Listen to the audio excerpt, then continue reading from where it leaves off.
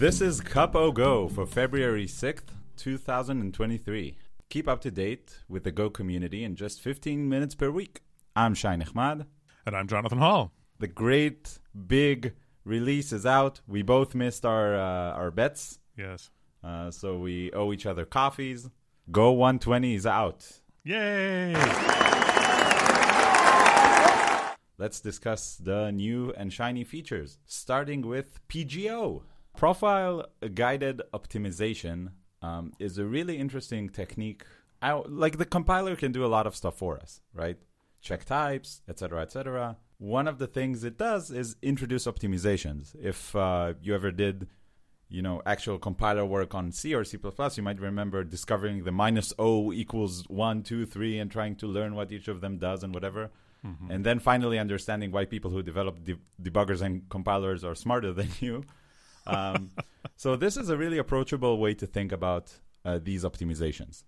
Basically, one of the easiest optimizations that the compiler can do is inline a function. Instead of doing a lot of overhead to call a function that's written somewhere in the code and jump to it and then jump back, you can just inline it. Then it saves a few, CPU calls in that specific location, and that might be an optimization. It also makes the binary size different, so obviously it's a trade-off. It's not just obviously faster. With profile-guided optimization, what you do is you profile your program in production. You get the runtime results for basically each line, and you see which lines are red, which means that they take up a lot of time, and they're the hot path through your application. And then you tell the compiler, these lines need more optimization. In the release notes, it's really clear how to do it. It's very easy to connect the setup up. They talk about 2 to 4% performance improvements out of the box, which to me sounds insane. Mm-hmm. So a really cool feature. And what else? Yeah, so next on the list, we have a new method or function added to the context package called with cancel cause. And I'm really excited about this because this is something I have implemented more times than I can count in my own packages.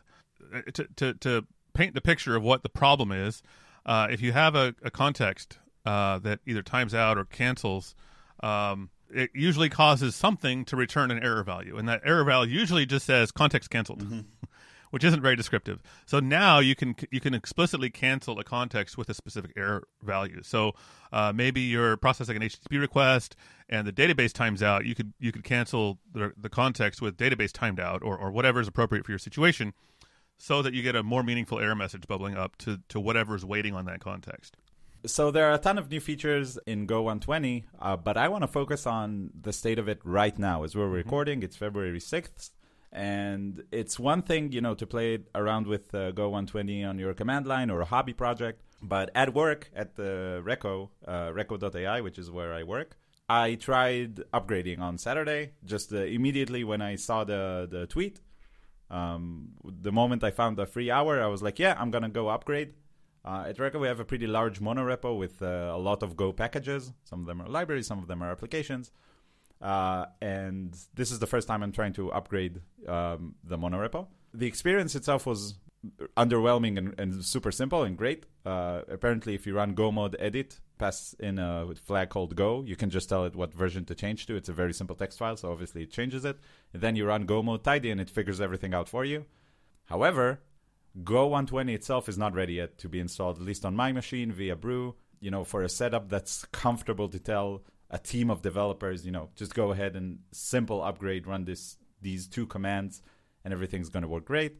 At the time of recording, not all the linters have been, supported yet. The build pipeline is not working 100% at Brew.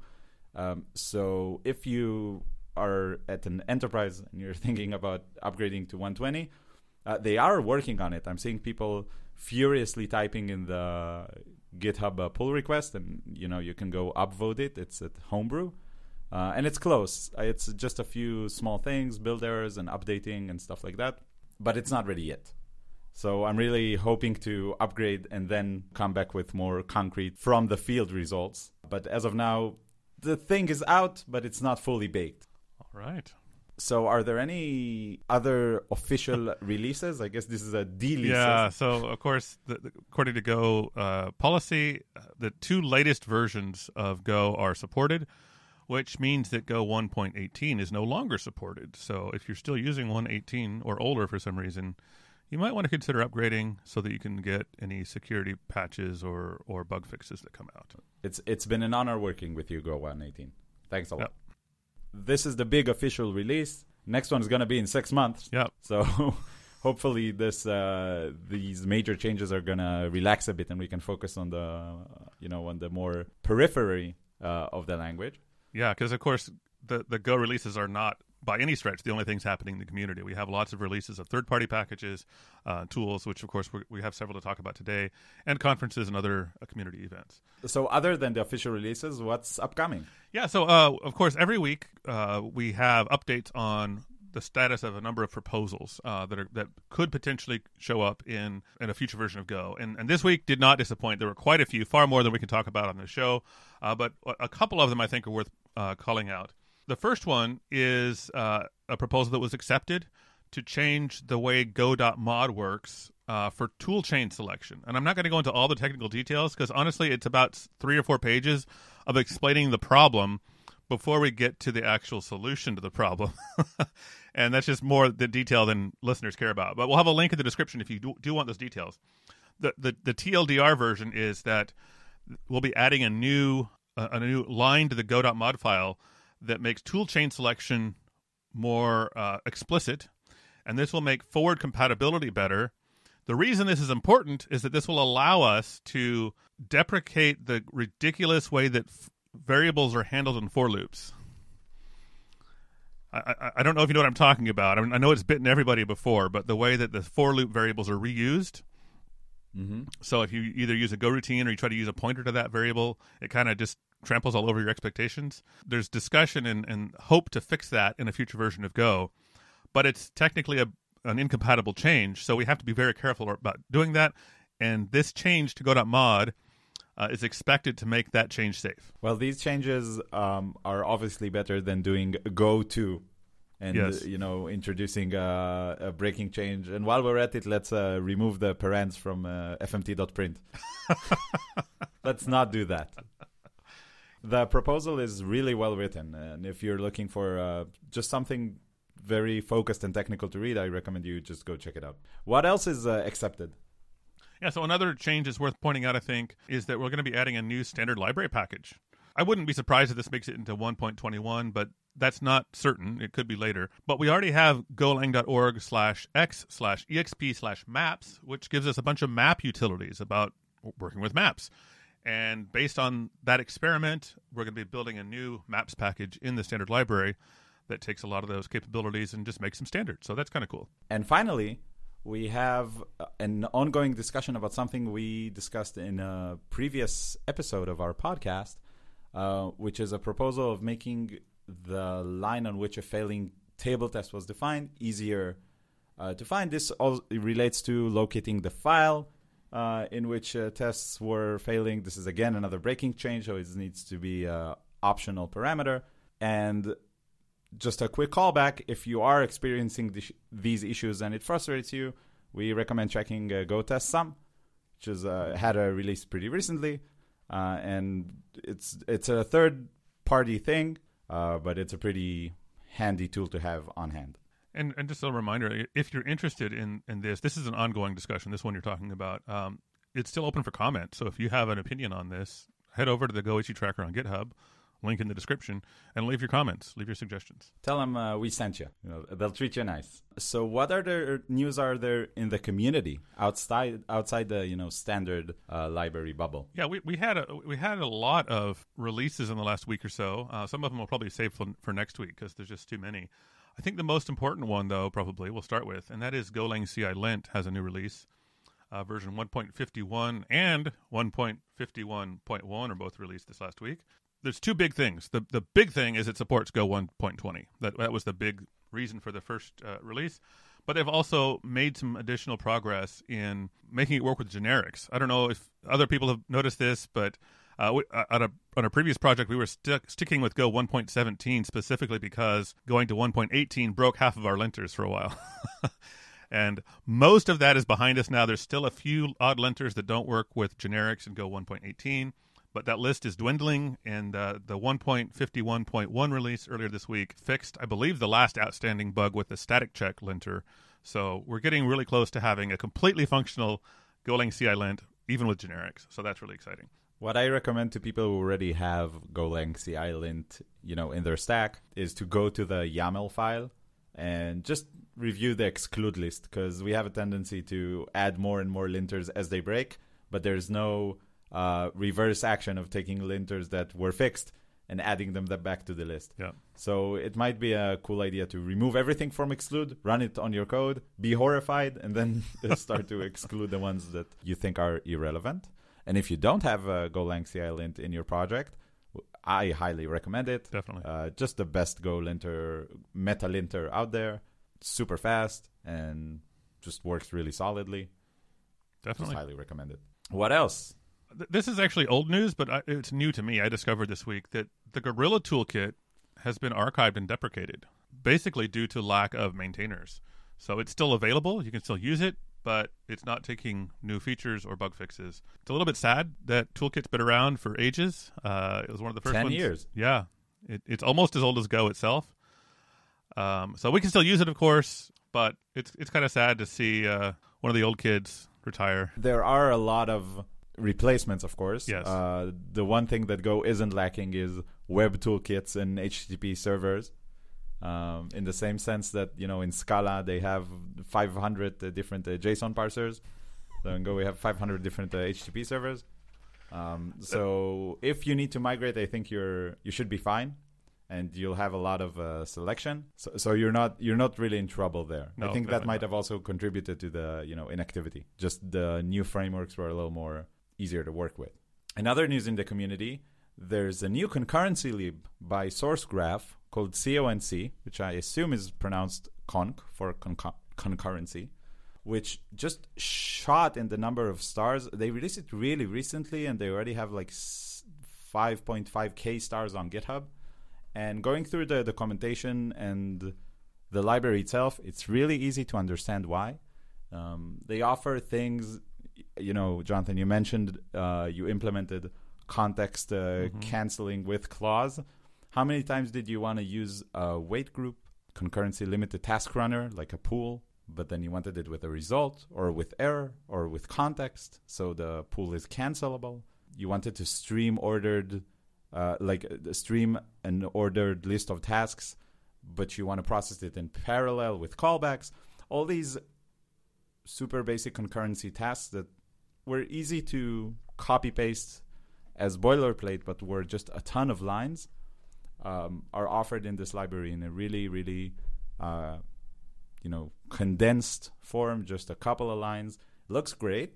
A word of warning, it is super hyped right now, and I showed it to my team and they were like, oh my god, let's just bring it all across the code, let's replace all our internal stuff that we did in replacement. It is pre 1.0. Okay. So it might break. It's not, there might be issues that will be breaking. It's not stable yet. They claim that 1.0 is targeted for 2023 March, which is not far at all. So I think it's a safe bet, but it's a safer bet to wait for a month before you put it in your most critical production, code paths. Awesome. So what about conferences? So GopherCon Israel is tomorrow, and as I'm recording this, there are 5 tickets remaining. So hurry up and buy those last 5 tickets. Yeah, like we said last week, Israelis wait until the last moment. Yeah. I also didn't get my tickets until this morning, and I'm speaking, so... For everybody else, I'm excited to announce that we have a virtual conference coming up. April 20, Conf42 is going to be live, and the CFP is open until March 20. So if you're interested in attending or speaking at a virtual Go event, that's your chance. Great.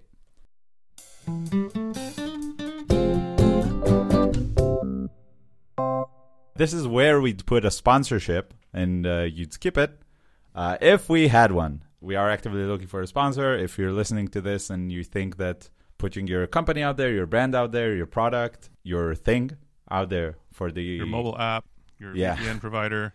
For the Go community would be useful, please reach out to us. And this is a good chance to mention where you can find us. You can find us at cupofgo.dev, of course. You can send us an email at news@cupofgo.dev. And, of course, you can find us on all the popular sites, Spotify and iTunes. And be sure to leave a review if you like this show. I guess if you don't like the show, leave a review too. But we like the positive ones.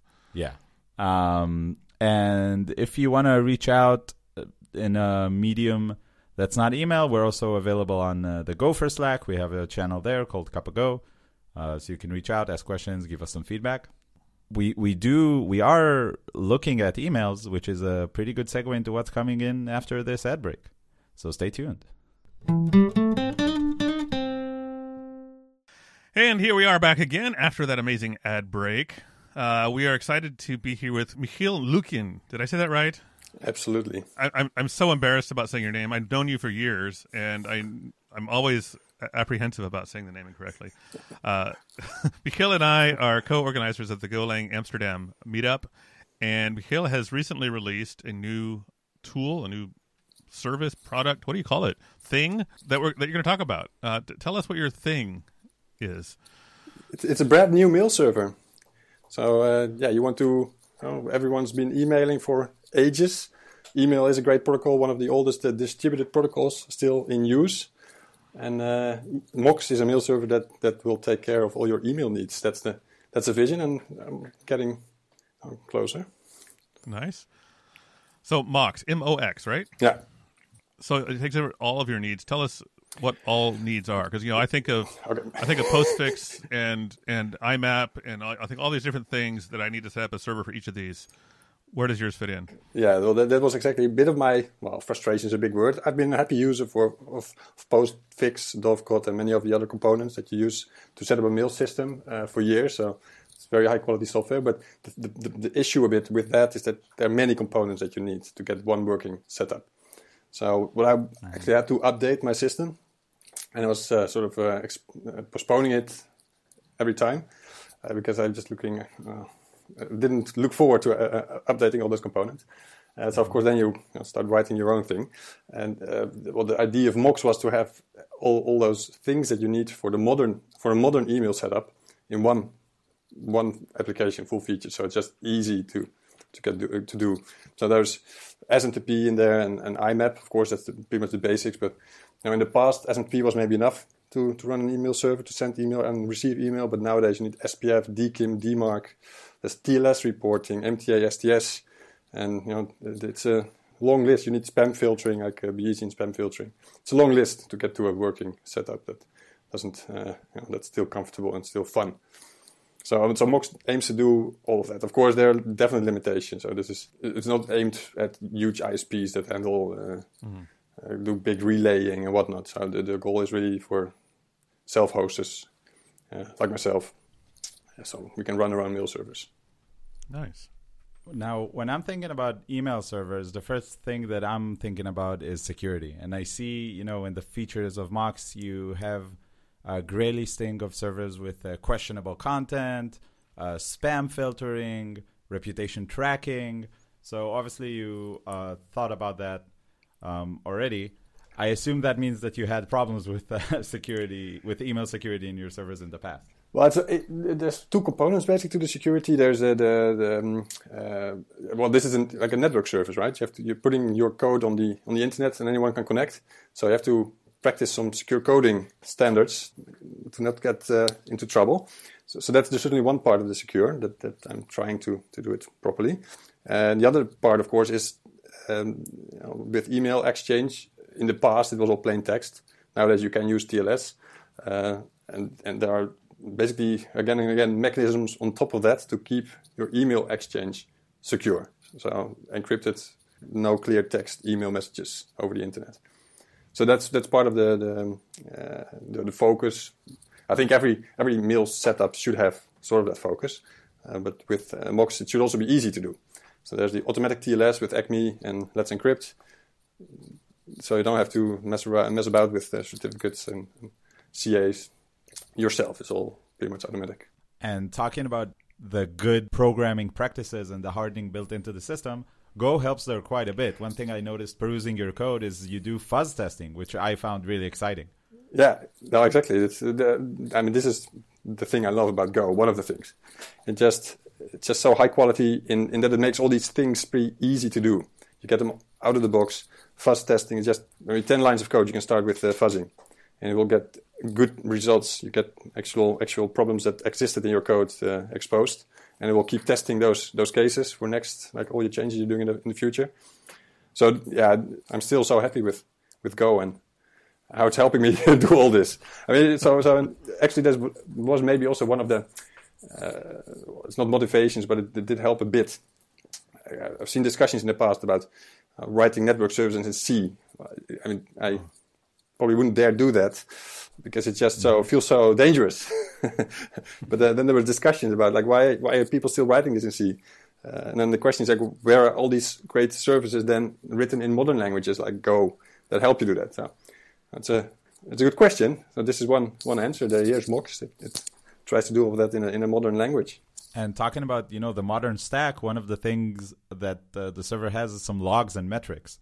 Now, one thing I dabble in, that's my day job, is doing security for SaaS, Google Drive and Gmail and Outlook and all these cloud services.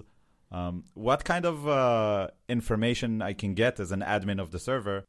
How invasive is it? How much can it help me, find problems for my users? Yeah, so I there is a lot of debug logging in there, and trace logging. You can get full SMTP IMAP transcripts of flow calls. You can even trace all the data and all the authentication exchanges, but that's not owned by, like that's another level there. But basically all the DNS requests that are being done for all the MX records and so on, they're all being logged on debug level. So there's very detailed logging in there. And it just really helps. So I just published this code 2 weeks ago, I started using it myself and migrated my domain to it. And of course, then before you do that, you you want to make sure that you can debug issues properly. It's just not. It's then it gets real serious. So you keep adding. Well, it's not like endless, but it's. I feel like I got a decent amount of logging if you need it, and otherwise you can just run it at info logging and get like reasonable information. So there's also Prometheus. So logging is in Logfund, the structured logging, so you can easily filter. You can even, if you want to, create metrics based on that logging. I think that's a pretty cool, extensible way of getting lots of information out of an application. And there's also Prometheus metrics in there for stuff you can alert on more easily. Sounds like it's ready for production, which is exactly the level of paranoia I would expect for someone running their own mail server. Exactly. Yeah, well, that's a good thing if your own email depends on it. So how extensible is this? I mean, if somebody looks at this and they're like, "Oh, I would love this, but I need UUCP support or something like that." How extensible is your software? Yeah, I would say it's not extensible in the sense that like there's no plug-in mechanism. There's also by design no way to say execute commands on incoming mail. It's like a sure way to. Well, it's not a sure way to get. I mean, it's a tricky thing. You have to, if you want to do that kind of things, you have to be careful about it. So that's not in here. So you never know what the future brings. But for now, we just want to make it very easy to get a very decent, like, pretty common featured mail server set up. Because I mean, this is something I don't really like, is that you have to put all the. I mean, it's where you get basically a toolbox for mail, and you have to do everything yourself. Of course, the downside here is that there will always be someone saying, I need feature X. Sure, right. This XKCD I always go back to where, the spacebar heats up the laptop and they keep the children hot in winter because of the spacebar, and they turn off this bug and they tell me, your update kills children. Now they are cold in winter. Every time someone fixes a bug in our code base, I send it. I haven't seen that one. I have to find the link to put in the show notes so that everyone else can find it too. Yeah. Let's say I want to move to Mox. How do I import my, existing server, which obviously is written in Java 2, and, I have to migrate. So I've tried to make it easy to set up a new machine. So, but I already found that the tricky thing is that you basically need a separate machine, because to get automatic TLS, to get all these nice features, you just need port 443, and people have like existing machines, but they already run web servers, so the precious port 443 is already in use. So that's one of the things. But if you get a new machine, so it's very easy. You can just go install the binary. You get a Mox binary. You do a quick start. So you just run a command. You get a configuration, and it makes it so easy. It prints all the commands you need to execute to set file permissions correctly, even to start it as a systemd service if you're a Linux user. And then, of course, the importing starts. There's an import functionality that can import both maildir or mbox files. So I was using maildir emails, so I imported mine, and it was relatively smooth. Well, after a few trial runs. So I'm sure someone else trying it will run into some new problems. And maybe there are different mailbox formats that I should be supporting. Definitely something I expect to get requests for if people start using this. And I think this connects really well to the call to action of this brand new library. Let's say you're a listener and this sounds like a cool project, or you're growing your own wheat, generating your own electricity, pumping your own water, and running your own mail server. How can that listener help you? Just install it and see how it goes, and tell me how it works out. I've actually had some feedback report. It's always like I wrote a README, and I thought I'm mentioning definitely certain steps that you need to take, but a new view on how it works for someone is always brings up a ton of new issues or ways you can improve how new users will see this. So just in general, the feedback. Maybe there's someone with lots of email operation experience, because I've been running my own mail, but I'm small scale. So if you run this at a larger scale, you know more about the intricacies, the issues, the things that maybe I didn't think about yet. So that's also would also be nice to hear. All right. So if you're listening and you want to check Mox out, the link to the GitHub will be in the show notes. But it's a really short one, so I am going to spell it out like it's 1994. Just spell out the URL. It's github.com/mgl-/Mox. I wonder how many scripts were broken because of that dash in there. So go check it out, give it a star, clone it, try to install it, complain about the bugs to Michiel. That would be great, and open issues. Looking forward to your complaints. your feedback or your we will thoughts. try not to disappoint. Yeah, our audience tends to swear a lot. They use a very harsh language. Excellent. So we have one question we ask all our interviewees. Gun to your head. You have to pick a feature and get rid of it in Go. What's leaving the language? Oh, for me it would definitely be how do you call those? The underscores in your large numbers. Like you want to spell 1,000, you do 1_000. I always type 1*1,000 or 5*1,000. So I don't see the point of those. Wow. Yeah, it's a small thing. That's not what I would expect. No.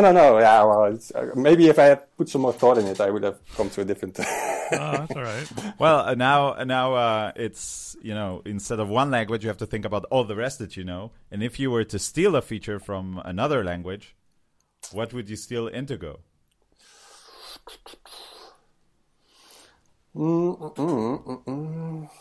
Yep. Yeah, that's a toughie.